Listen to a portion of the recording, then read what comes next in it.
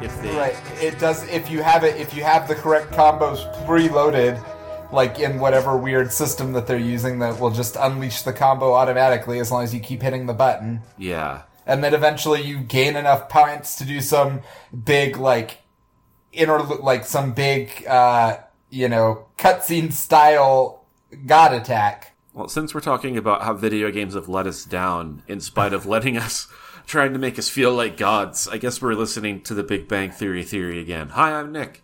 And I'm Kyle. I'm just saying, I also played the new Final Fantasy VII, which I like more, although it is also bonkers in some of the design choices that it chooses to make. But, when I'm playing that game tactically, it keeps insisting that there's a way to play it, that must make more sense. But what it feels like I'm doing is just toggling around between the different characters and mashing X until their abilities are in, cooldown, and then moving to the next person and doing it again. I think that is action RPG game design 101. And that's why, the Final Fantasy XIV, when I tried getting into that, it felt very much like that, except just with one character. I felt like there wasn't any strategy besides I have 6 abilities lined up. I cycle through them until their cooldowns reset, and then I cycle through them again, and that's the game. I do see how that leads to them landing these Marvel... I haven't played either the Avengers game or the new Guardians of the Galaxy game, and I don't want to talk smack about them. But as I was playing Final Fantasy VII, I was like, oh, I could see how if you were making this, you could think, oh, it's so easy to make a team-based action game. You just, give every character a couple of special abilities and a signature attack, and then you can just toggle between them at will.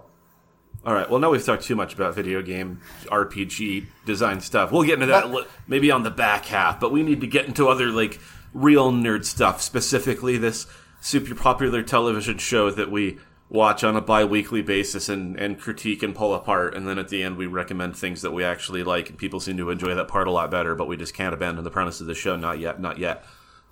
So Kyle, I am ready to give my pre-show, pre-synopsis review. Do you have an idea loaded up of how you'd rate this one, or do you have any pre-synopsis business you want to get into? I will say I will rate it low, because Same. I was bored most of it, but but we can talk about that later. So give me your summary and your rating, please. Well, I front load the ratings, and I'm going 3 out of 13 this time. I was thinking 4 because that's a pretty low, mediocre rating, but then I think I was actively annoyed by how boring this one was, and it pushed down a notch. So that's where I am. I'll just match you on that. I don't even care. This one, I am so apathetic about this episode. Not this podcast, dear listeners. I care about you a lot, but this episode can, Yeah, if anything, you should admire us for plying our absurd trade to even the most dreary and boring of episodes that come across our eyeballs. But yeah, let's get into the synopsis. This is one that's kind of weird because it actually has a fair amount of stuff going on, but yeah, none of it is exciting or interesting. And so this week's episode is Season 5, Episode 15, The Friendship Contraction. And it begins with Sheldon busting into Leonard's room in the middle of the night or super early morning or whatever to do an emergency drill. And they're annoyed by it, Leonard is, and that's kind of the beginning of the episode, and it's fine. And then the next scene, after the initial credits, is all the bro nerds are hanging out in the cafeteria at the university. And the B-plot in this one is that Wolowitz is getting prepped to go on his NASA mission, and he wants a cool NASA nickname. He keeps insisting that he can't nickname himself, but Raj, after a few different options, decides that he really wants to push for Wolowitz being called Rocket Man. He calls himself Brown Lightning, and so they kind of... No, Brown Dynamite. Brown Dynamite, sorry, yes. And so they go through the steps to make that happen. Meanwhile, Leonard is so overtired and annoyed by not getting any sleep from the emergency drill that when Sheldon reminds him that he's supposed to give him a ride to the dentist, he goes, "No, we're done. I can't do it." Sheldon kind of like forces a weird issue where instead of just being like, "All right, this is inconvenient," he's like, "Oh, are you trying to breach the friendship contract?" And he invokes, I guess, an apparently like last resort escape clause, which is, if you want out of the contract, it also involves suspending our friendship. And Leonard's like, "Yeah, I don't care, whatever, let's do that." And that's the meat of the episode, but all that really happens is that Sheldon and Leonard are slightly colder to each other than normal. They're not even mean. They're not even as dismissive as you'd expect in most episodes. They're just a little bit colder. And it kind of doesn't really go anywhere. Eventually, there's a situation where the power goes out. Penny comes over to the apartment to hang with Leonard and Sheldon for a little bit. And she ends up luring Leonard back to her place with the promises of candlelight and wine and makeouts and all that. And Sheldon interrupts and comes back, and the power comes on. It's revealed that Sheldon turned it off in the first place I think this is kind of a stretch, but I think it is the only conclusion. He turned the power off because he wanted to force this interaction with Leonard to show that he really was like prepared for this kind of situation that he artificially created. Meanwhile, Leonard doesn't want to cave in and like get back into any sort of friendship agreement because in another thing that I thought was really weird, he's insisting that Sheldon admit his helplessness without him. And that's most of the episode. The power comes on and they're like, "All right, I guess we're not going to go back into the agreement, but we're still friends or whatever." And that's kind of the end of it. And then the stinger is Wolowitz and Raj. Their final plan is to get Wolowitz the name Rocket Man. Wolowitz is on a call with someone from NASA, an astronaut, and Raj calls him from his phone. He's just in the background.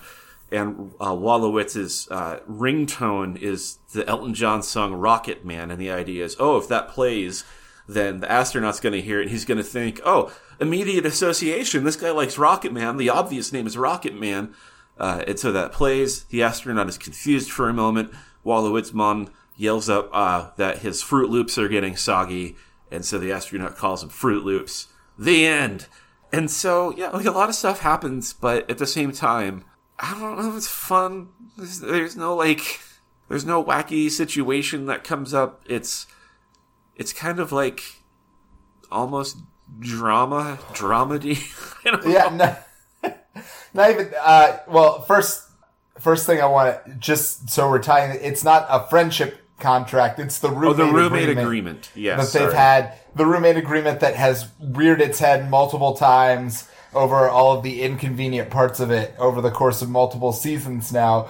It was a little, I would argue it's a huge, because there are times when Leonard has been much more fed up than he seems in this episode about certain terms of the roommate agreement, where Sheldon has never revealed that there was just like a way out of the roommate agreement that would still let them be roommates but would not require them to like have this weird like servitor bondage thing. So it's like... Yeah. Well, and also to clarify, so when this clause requires the suspension of friendship, all that means is that neither has any contractual obligation to each other, but that's it. Like, they can still totally go on being friends. It's just no longer formalized, and so it is, if they go on about being the same kind of friends they ever were, it doesn't really matter, and that's ultimately what happens. But well, I think that's Leonard's whole point, is that, like, we don't need this to be, like, a formalized thing anymore. We can just be friends. But yeah. And I get why Sheldon's character is written in a way where he can't accept that, but they don't really explore it in the most interesting fashion. No, it's just... So... Or funny. Or funny. If I were somehow directing or writing this episode, I think this premise would be good for, like, a real serious, pivotal mid-season episode. Because this is something where, like you said, the roommate agreement has reared its head multiple times, and it's kind of just like a running gag. And this is an episode that Leonard and Sheldon are kind of like confronting like what their relationship fundamentally is. Like how much of it is friendship and how much of it is agreement. Why does it all have to be formalized? What does Sheldon get out of it? All these things. And for them to try to like have a deeper like, hey, we are friends. We've been together a long time. We have a more intimate relationship than this silly old agreement requires, I think could have been like a cool moment to like remind us why these two people like each other at all, like in the first place. And instead, yeah, they're just fine with each other. It's like you said, Leonard is not any more fed up than he has been in a lot of episodes. Like he is at most inconvenienced. And that is the extent of the trial he goes through. It's just he doesn't want to give Sheldon a ride one time. He says he's out, and then he goes on about his life without any sort of difference. And yeah, like you said, like maybe that's like Leonard is the point he's making, but it's not interesting. It didn't create any sort of conflict between anybody really that was significant. Well, not only that, it didn't really seem like there were jokes in this episode. Like, there were very, like, I wasn't just thinking about it going back. Like, there weren't even that many moments where, like, the laugh track stops the show, because it doesn't seem like there are that many points where they're even really going for, like, humor. When you mention the laugh track, though, which, again, it's a live audience, it's hard not to say laugh track, but when the lights go out and Sheldon's like, oh, we should use, glow sticks instead of candles because they're safer. Leonard gets out a lightsaber. That is probably that is the one joke in this episode that I liked. I forgot about that. Oh, I was bringing it up as a negative because he just gets the lightsaber out and the crowd is like, oh, it's a lightsaber. I know what that is. Yeah. And I hated that. But. Yes, I know. You're too cool and edgy for this kind of stuff. I liked it because that actually does, again, in the original premise of the show, which is supposed to be like, jokes about nerds and how they solve problems. The power is out, so instead of a flashlight, I'm going to use my lightsaber. Pretty good. I guess not bad. I'm not saying it's perfect. And it's like, I'm saying if there were about 50 more jokes like that per episode, it would be a better show. Yeah, if the jokes came at a clip and weren't like dirty puddles of water and a long sandy death march, that would be preferable. Penny's fun in this episode. She just shows up and she's like, hey Leonard, we should definitely go back to my place and make out. And Leonard's like, aren't we in a weird place in our relationship? And she's like, yeah, but I'm bored, so let's make out. And I'm like, Penny, hell yeah, you get what you want. This is fine. I mean, she's right. What else? It's a blackout. That's what you do. Yeah. We're in agreement. Nothing to talk about there. Hey, listeners, if anyone feels weird about this suggestion, get over it. Next time things get dark, just, find someone to hold and put your mouths on each other. You don't have to talk about it after power is restored or civilization comes back. It's, it's just what happens during the blackout stays during the blackout. Now it makes it sound like I'm enticing people to assault. I want to make it clear. Consensual blackout makeout sessions only. There's a point. This is like where we split into different ideologies entirely, where we were in agreement 30 seconds ago. And then what the nature, what we're trying to get away with in the dark seemed to change there a little bit, Kyle. I'm sorry. So this episode does sort of lay out, and this is this is like, this show does such a bad job so much of the time of establishing why Leonard and Sheldon are still friends that by the point in this episode, nobody can justify it anymore. And it makes it sad because as they show, like, Sheldon literally can't do anything by himself. Oh, and on top of that, something I glossed over is when Leonard shuts him down for not giving him a ride, he goes to everyone else in the group, and no one would help him with anything. And I guess it's like to teach him a lesson, but it did hurt to see, like, all of his close friends being like, we really have no interest in just helping you with anything. We're sick of you. And then Sheldon at one point is so desperate that he goes to the comic book shop and tries to make nice with the owner, Stuart, to get a ride. And Stuart, in a weird, mean moment, is like, not only am I not going to do this, I want to make it clear that I don't want to do this. Like, I do not want to do this for you. And yeah, no one has any interest in helping little brother out, and it's a bummer. Yeah, it is a little sad. Even though, like, so just to jump around, I do think that the detail that he's the one who caused the power outage is a nice touch, but, you know, I really thought that they were going to go somewhere where it was going to be like, or I don't know if I thought, but how would you feel? I was kind of hoping, and I feel like this would have been more interesting if the disaster, if Sheldon had actually demonstrated, like, competence, and if he had had anything that they actually wanted during that, like, moment. Is that crazy? You know, had they let Sheldon have the lightsaber moment, maybe things would have been different. If he could be the one who, with his own nerdiness, was prepared. And instead, he is not competent in the moment. He is the one who is over-prepared, but then he's back at the apartment failing to make s'mores and ends up dumping a flaming marshmallow in a cup of distilled urine water. Yeah, he doesn't get it together.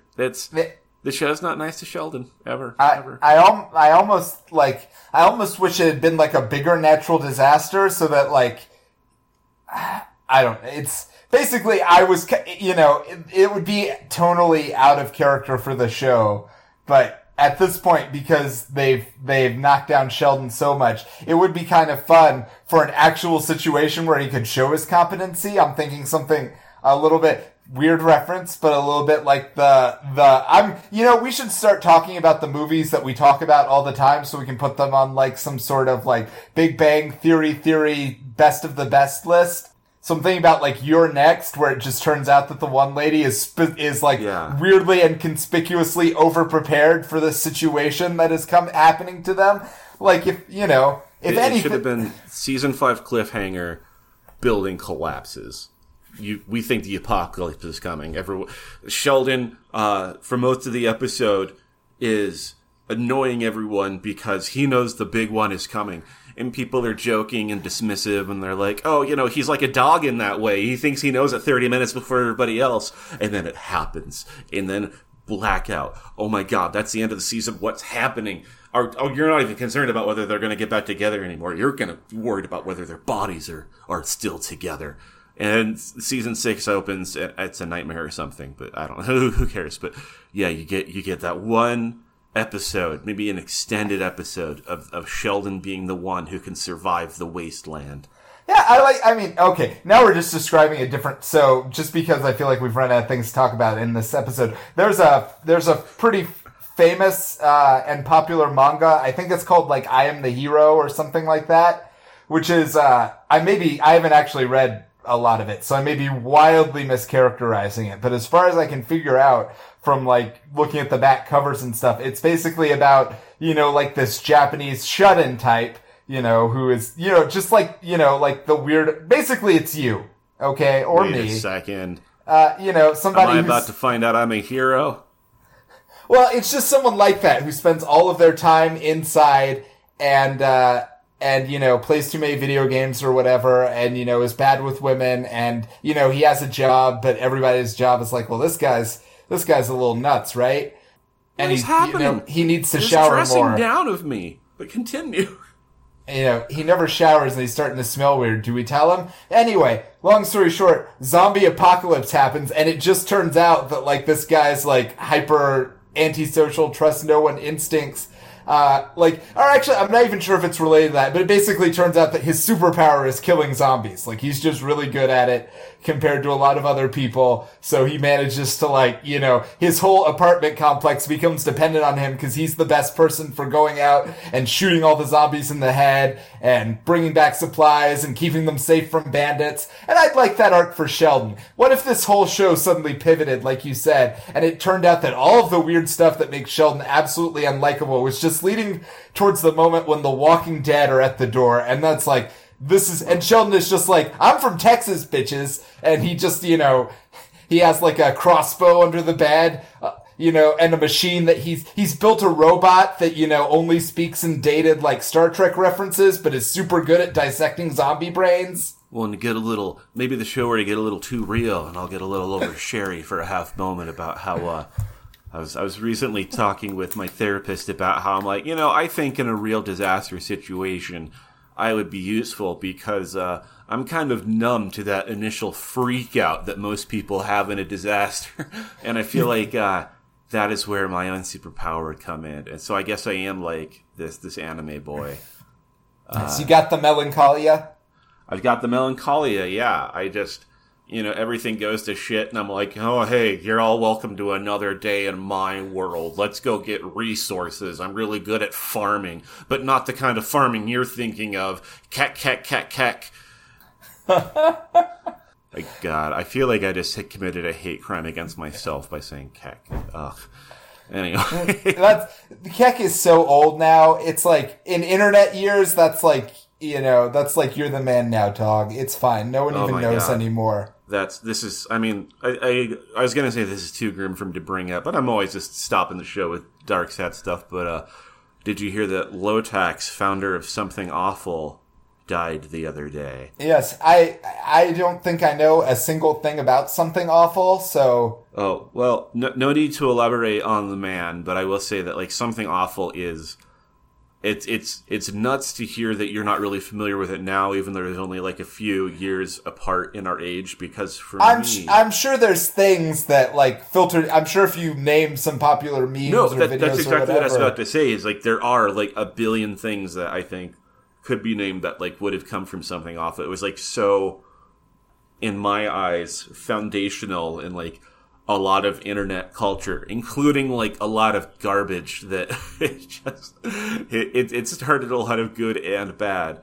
But yeah, just the strange thing that to remember that was a human person responsible for that, and that they are mortal in spite of us now living in an endless era of angry memes. Thanks Something Awful for starting that. Blah. Anyway. Anything else about this boring-ass episode, or do we want to like start talking about stuff we enjoy? No, this episode really sucked. Oh, I remember one thing I did like, just a one-liner. Wolowitz is telling the group about the training he's going to do for his space mission, and Bernadette says, he's going to learn how to poop in space, and she seems kind of into it.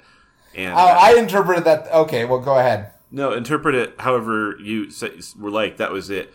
She may have been disgusted by it, and I wanted to read it that way because that's how I want her to be. I'm going to admit to that. That's me. I specifically interpret it as she's like, that was I could be completely overreading, but last I remember, like, they had been talking about it at all. She was mad that Wolowitz was going into space and she didn't want him to do it. And so I thought, like, the way she said that line was like supposed to be like, I'm still mad about this whole situation and think it's stupid. But maybe you're right. Maybe she was excited. Kyle, I think your interpretation is not only possible, but probably more likely than my own. I just want to think that Bernadette has a weird thing for space poop. That's all I have. But well, yeah, it is weird that this this episode was more guilty than even a lot of them of like having a scene where all of the actors are together. And then, like, they're just not in the rest. So that was the only scene with Bernadette and the only scene with Amy in the whole episode. Like, they were there for a total of 2 minutes. Each contributes, like, a line or two, but is otherwise in the background. Although it did have that, because when Sheldon asks Amy to, help him with all of his chores, she's like, I can't help you with that. And Penny goes, that's not what girlfriends are for, Sheldon. Although you don't use a girlfriend for what a girlfriend's for, so I don't know. Yeah, and there is a long... embarrassing moment there, which was nice. Yeah, everybody looks at everyone else like she's talking about sex. Yeah, poor Amy. Someone's really got to rough her up sometime soon, but we'll see if that ever happens. Well, let's talk about things we enjoy then. It's our bi-weekly nerdy recommendation time. Woo! Party music. It's like New Year's Eve, except... We enjoy it, and we have fun things to do at the end of it. Hell yeah.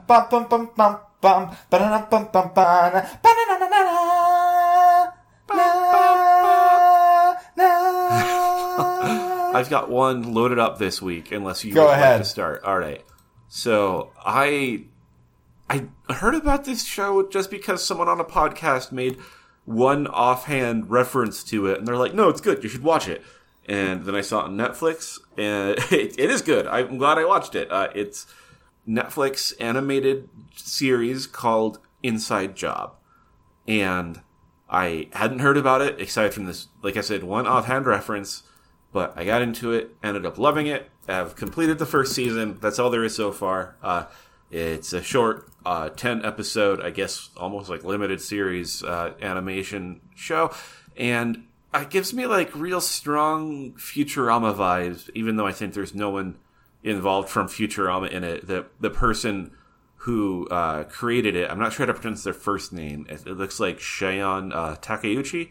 No idea who they are. But I'm a fan of theirs now. But then the premise of the show is that there is indeed a deep state shadow government, and we have a wacky crew of characters who work there, and we gotta follow their adventures. The main character, her name is Reagan Rand. She is daughter of maybe Reagan Rand. Well, anyway, it says Reagan Ridley on Reagan the Wikipedia Ridley, page. and her dad is Rand Ridley. Yes, and they work for the deep state. Her dad was the former like CEO or one of the big head honchos, but he went off to be a drunk conspiracy theory just for fun peddling wacko. And then Reagan is moving up in the company, but she's basically a mad genius and has no people skills. And so she has a co-leader appointed to work with her who is a corporate yes man who just wants everyone to like him. And so they try to balance each other out. And I don't want to say too much more about it because I don't want to like spoil anything, but it's just a lot of fun. It's got really great voice actors. It's got like really fast-paced jokes, like unlike the episode of television we watched today. Like it really has like a pow, pow, pow, pow, pow joke structure that you can consistently really rely on for goofs. Yeah, it was an unexpected delight. Main character is voiced by Lizzie Kaplan. It's nice that she's in an animated role, so I'm not distracted by her being the most attractive person on Earth. Who's Lizzie Kaplan? Did you ever watch Party Down? Oh, no, but you talk about it like once a week. So yeah, well, because it's a great show. What else? She's been in different, like, Judd Apatow, Paul Feig things. But anyway, if you look her up, you'll probably get mad because you'll be like, oh, God, why did you make something so perfect? I hate this. Or that's how I feel about it. But, and then her dad is played by Christian Slater, which, surprised to see him, but he also does great. And yeah, like I said, I won't say anything more. It's on Netflix. It's called Inside Job. It's a hoot, and I recommend it. Kyle, your turn. I just wanted to say, I haven't watched any of this show, but now I'm going to watch it from it's by the same person who created Gravity Falls, which I also didn't watch, but I remember was like a huge, big thing that everybody loved. I remember hearing about how great it was, and I also never watched it, yeah. Well, maybe I'll have to try that. That was a kid's show, so it's nice that some of these people who made these really good kid shows are now writing edgy, mature, gritty stuff for us adults. Yeah, and I guess I didn't say fulfilling the medium's potential. Yeah, this is definitely not a kid's show. There's a lot of swears, there's a lot of violence, there's some sexual situations, so be wary if that's not your thing. But yeah, it rules. So I mean, there's no way it's as edgy and perfect as a good episode of Rick and Morty. But I will. I think the animation now that I think about it has some like kind of Rick and Morty comparisons, and also the Futurama comparisons, and I think come in large part that the nice yes man, I think, looks a little bit too much like Fry. I doubt it's intentional, but they... Well, there's only like one, I mean, not to criticize, but there's only like one major... Most Western animation tends to look pretty similar to each other because there's only like one major animation like college in the United States where they teach this stuff. So like everybody, or like there are all sorts of art schools, but almost everybody who like ends up working on TV shows goes through the same pipeline. So there's like a house style that they all kind of look. So that's why like, what's the show I'm thinking of? The one that started it all. Oh, Adventure Time. Adventure Time looks like Steven Universe, looks like Gravity Falls, looks like I presume this kind of looks, which also looks like Rick and Morty. I feel like I wasn't ready to have this part of the world's curtain pulled back for me to see. I need a moment to just recover. I mean, there's nothing wrong with it. The creative energies and the writing behind the voices and energy of those shows can all be very different, but the aesthetic style tends to work a little similarly from show to show because the production methods tend to be consolidated in how they're taught. Speaking of aesthetic styles, there's something that I think had a very different aesthetic style. I did watch all of Invincible recently. Ah, finally. And I loved it. Yay! And I thought the animation was ass ugly and something that I really had to, like, get over to enjoy it. That's, interesting. And I don't mean the art style. I mean, like, specifically, like, the animation looked very, like, cheap to me. But I did love it. So, in the end, it's an incredibly insignificant complaint. Kyle. Think, Mark, think! Tell me your thing, come on. I'm embarrassed because it is true. It's been what I've been spending most of my time on, and it is a great nerd artifact, but it's just it's like recommending The Simpsons or something at this point. Oh, I'm excited. I am going to recommend, I have been rewatching after, a long, hiatus. I decided to go back and rewatch, the 2004's Battlestar Galactica. Ooh. Okay, I'm excited about this now. That's one that I think was one of the only TV shows, definitely the only sci-fi show that I was like engaged with as it was coming out. I think it's like the last moment where I was like, I'm participating in culture. Yeah, it was right before what we now think of it. Well, I don't know. I don't know where we draw the line on the golden age of television. I always think like Mad Men and Breaking Bad being out at the same time is sort of like... that's fair. Is sort of like when we hit peak TV in terms of like the quality of TV writing.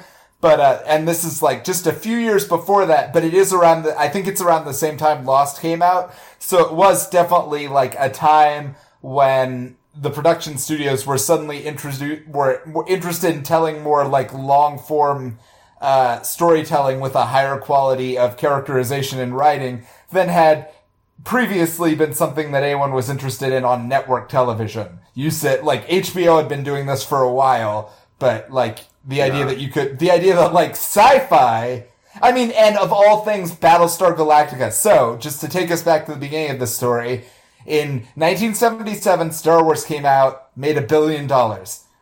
And so the people were like, well, everybody was scrambling to have their own Star Wars, including a bunch of different TV state networks. And so one of them decided that they were going to make what many people felt was a fairly straightforward Star Wars ripoff, which was a show called, right down to the fact that a lot of people who did the special effects originally worked for Lucasfilm.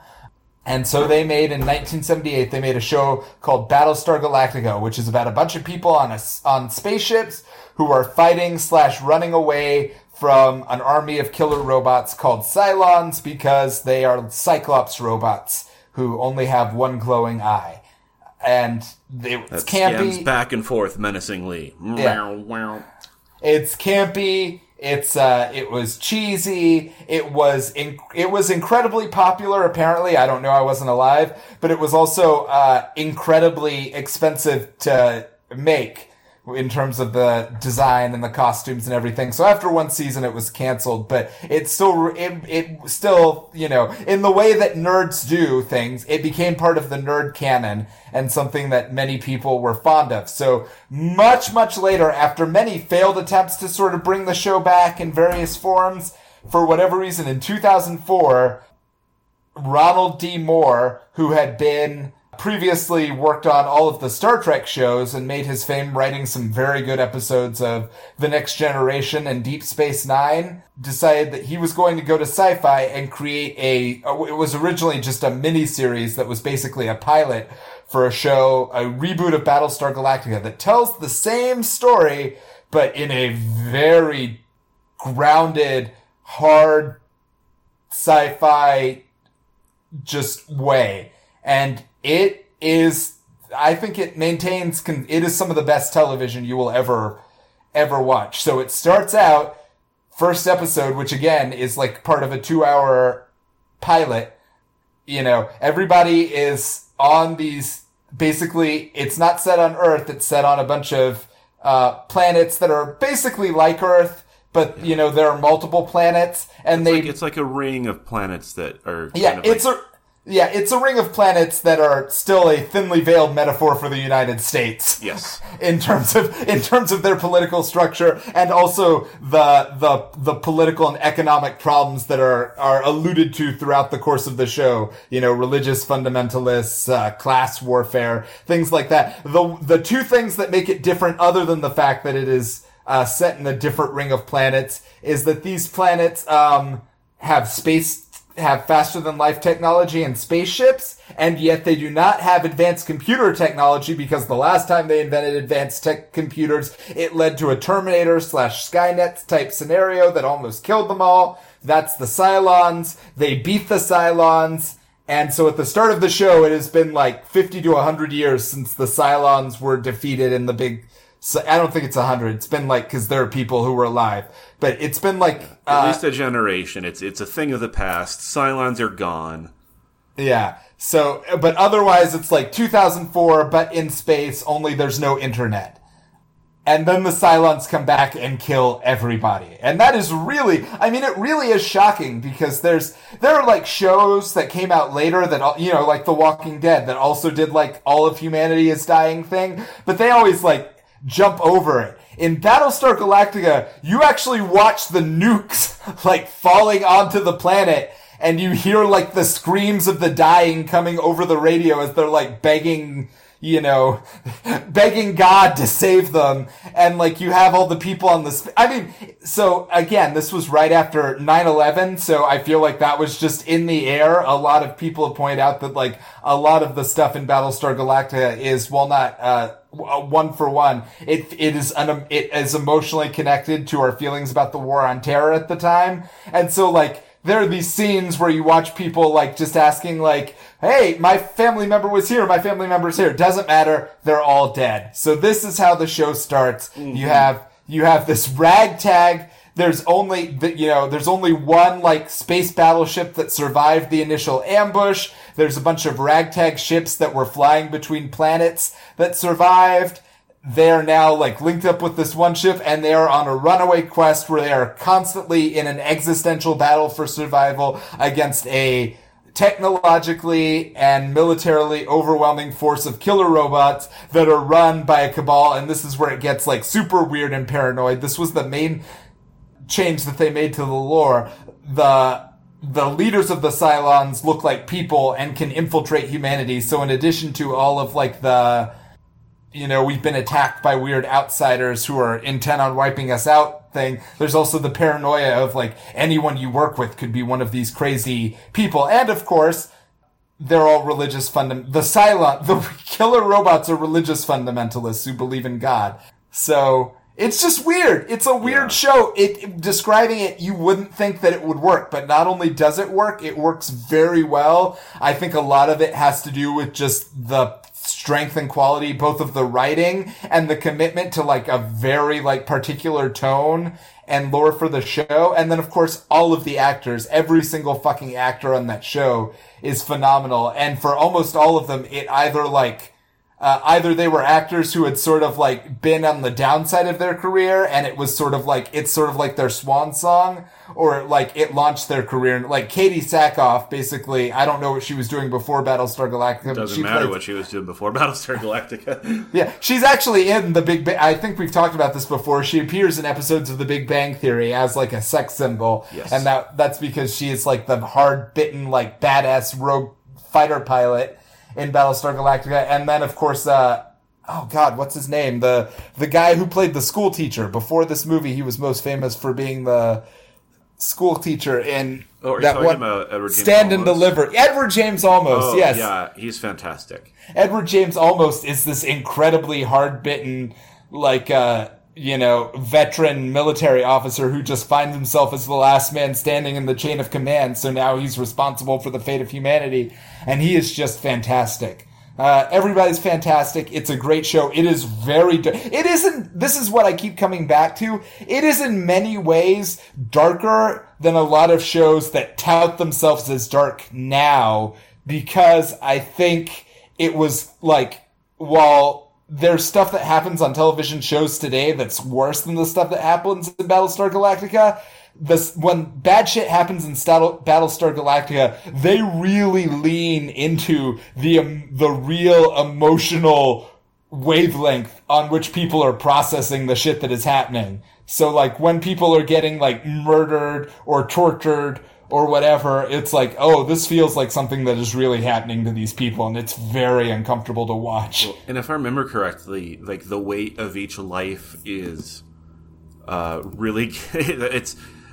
they keep a body count of remaining humans in existence. There's only 54,000, and they started, like, there were basically, like, 600 million to like 1 billion people in the universe, and now we're down to the last 50,000 humans, and you watch, like, on a chalkboard, like, every time someone dies, they take the number down, and people die almost every episode because it's a fucking war. It's really, and that's the other thing that, I mean, this show was obvious, again, not to get into all of the comparisons, because I've talked forever now, but this show was, like, created basically in response to Star Trek, because it was basically, like, created by a veteran Star Trek writer who wanted to write a show that was, like, very sci-fi, but very not like the science optimist Star Trek, and so a lot of the tropes it plays with are, like, it's just doing things that happen in Star Trek, but coming up with, like, the opposite answers, the less hopeful, less optimistic answers than the ones that Star Trek gives you. And a lot of that just happens to do in its portrayal of, like, the fleet and the military, and just, like, the day-to-day grind of being, like, you know, a military officer. Like, it always feels like every episode just revolves around people doing work, you know, looking at clipboards and doing calculations and relaying information by phone up and down the ship, or, like, crawling under the like fighter pilots, like, in their like tank tops and getting covered in grease. And it all really feels like people are just working themselves to a state of exhaustion, just trying to survive. Well, and just because you mentioned the word military, there's also this element of trying to maintain some sort of, like, veneer of a democracy. like so much of the what is obviously based on the United States chain of command is taken out in the attack. And what is it? Secretary of Education is now president of the galaxy or whatever. So that would be, I don't know the current, but that would be like if Betsy DeVos had become president. Yeah. And, but it immediately creates questions of, like, the only real shot of survival for humanity is this military vessel. To what extent do we give any regard to the traditional political process when we're, like, literally fighting for survival? Yeah, they go some really real shit with, so, like, in the episode that I'm about halfway through the show now, and loving every minute of it, but they ask questions that I feel like we don't have the balls to, and I don't mean this in, like, an edgy way. Well, I'll tell you so I just watched an episode where where basically someone wants to have an abortion on board the Galactica, and it's a problem because, like, the ship she comes from have a bunch of people on it whose culture is basically religious fundamentalist, and they don't believe in abortion. And so the president is, like, ultra liberal, and she's like, well, of course this girl should be allowed to have an abortion. But then the commander is like, well, now hold on. Technically we're in an existential fight for our lives, and we're down to our last 50,000 people, and the only way we're going to replace the people we've lost is if people start having more babies. Are we sure? So they actually, like, they have an episode where the president is like, I'm sorry, but the survival of the human species means that the civil liberties that we take for granted, and also, like, I'm going to say the word abortion, I'm making abortion illegal because it turns out, like, the killer robots are killing us too fast and we have to have more babies, even if it means some women are going to have to carry children to term that they didn't originally want. That's, like, an amazing, weird, uncomfortable, but, like, totally fair game thing to have, that you just feel like they couldn't, like, in the few years since that show came out, there would be no way to have an episode like that on TV today. Oh yeah, it would not work out. It would, roughly 40% of American society would start fires over such a thing being portrayed on widespread television. Also, totally just random fact I happen to know. So this came out about the time I was finishing undergrad, or maybe like just after undergrad. But at that time, everyone watching it was totally into Cutie Patootie Callie, one of the fun little engineers on board the Galactica. She is very cute. Well, she also was later one of the people in the Nexium sex cult, and is now one of the cult's ongoing defenders, who's like, it was all a misunderstanding. She was branding people, is what you're telling me. I don't know the extent of her involvement, but she is someone who is like part of a group of other former Nexium members who are trying to set the record straight on what actually happened there. So, Hollywood, it's bananas, everybody. Jesus Christ. Wow. But yeah, okay. Anyway, I will second this recommendation, but I should go back and watch it again myself. But it was like the first time I was drawn into like a TV event, and it's fantastic. There are a lot of criticisms I could raise as the show goes on, but it is... Yeah, it's definitely not a perfect show. That is, it is not actually, again, like, there's a reason, like, compared to, like, Mad Men or Breaking Bad, it is not as flawless or well-written a show. Well, but for a show that comes from such a bonkers premise, I really think they knocked it out of the park. Yeah, it is kind of like a different class of show, but... If you were to watch all of this and process it, and then, maybe not hypothetical, if I were to have seen all of this, and at the end of it, someone were to come and say, "Did you know that was a sci-fi original?" I would shit myself. I would just like immediately, no thought, like, that's not a reality I can accept. The Sci-Fi Channel actually once tried to make something good and real and did it. Like. Yeah, they went from making stuff like that to stuff like Killjoys, which is also a show that I like. I like Killjoys perfectly fine, but it's a very different, like, sorry, I'm babbling, but there's basically no show on Sci-Fi Today, or really on any channel that tries to do, I guess the closest thing would be The Expanse, but I feel like even The Expanse, plays it a little closer to the vest in terms of, like, it's mostly about the politics. Like, it would never get into, like, the weird quasi-spiritual questions that, like, Battlestar Galactica regularly was like, we're just gonna talk about whether it's okay for the president of the remaining surviving people to, like, base her policy off of religious visions she thinks she's having. Yeah, that's a whole other element. There's just so many competing interests, and it's fun. I mean, now I'm contributing to the babbling, but to see like so many different various factions of society condensed and having to live on a ship or like a small handful of ships. It's a little silly sometimes in the comparisons to real life issues, but it does. I don't know. It kicks ass. I need to go back. Everyone watch BSG. Forget what I said about Inside Job. That show's cool or whatever, but you need to watch sexy robots destroy humanity. Oh my god. That's the other thing, and I feel like they become aware of this because they eventually sort of stop it, and they lampshade how they stop it too. But like for the first season and a half of that show, like all of the craziest, most batshit dialogue is portrayed by the lady who plays like the sexy blonde Cylon. And she has to deliver these incredibly complicated line readings about like destiny and fate. And she all has to do it while never being allowed to wear regular clothes that any human being would ever reasonably wear. Yeah. Isn't it always some like super sexy variation of a red dress? It's either a red dress or a bathing suit, or she's naked and covering herself with like some random piece of fabric. I mean, I'm going to say that ever since... Or we're looking at her butt. It's just like she is always in some state of barely clothed.